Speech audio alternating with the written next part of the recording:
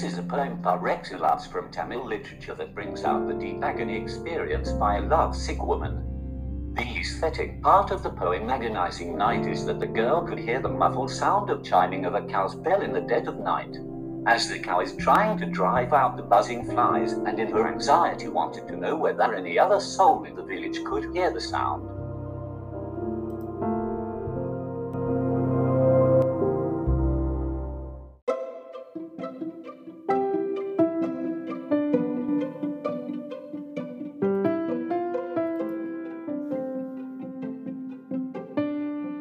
Agonizing night. My eyes can't control my tears.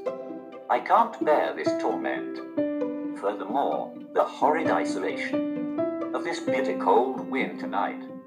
Cold showers pour incessantly. What's more, the gnawing winds blow hard through the downpour.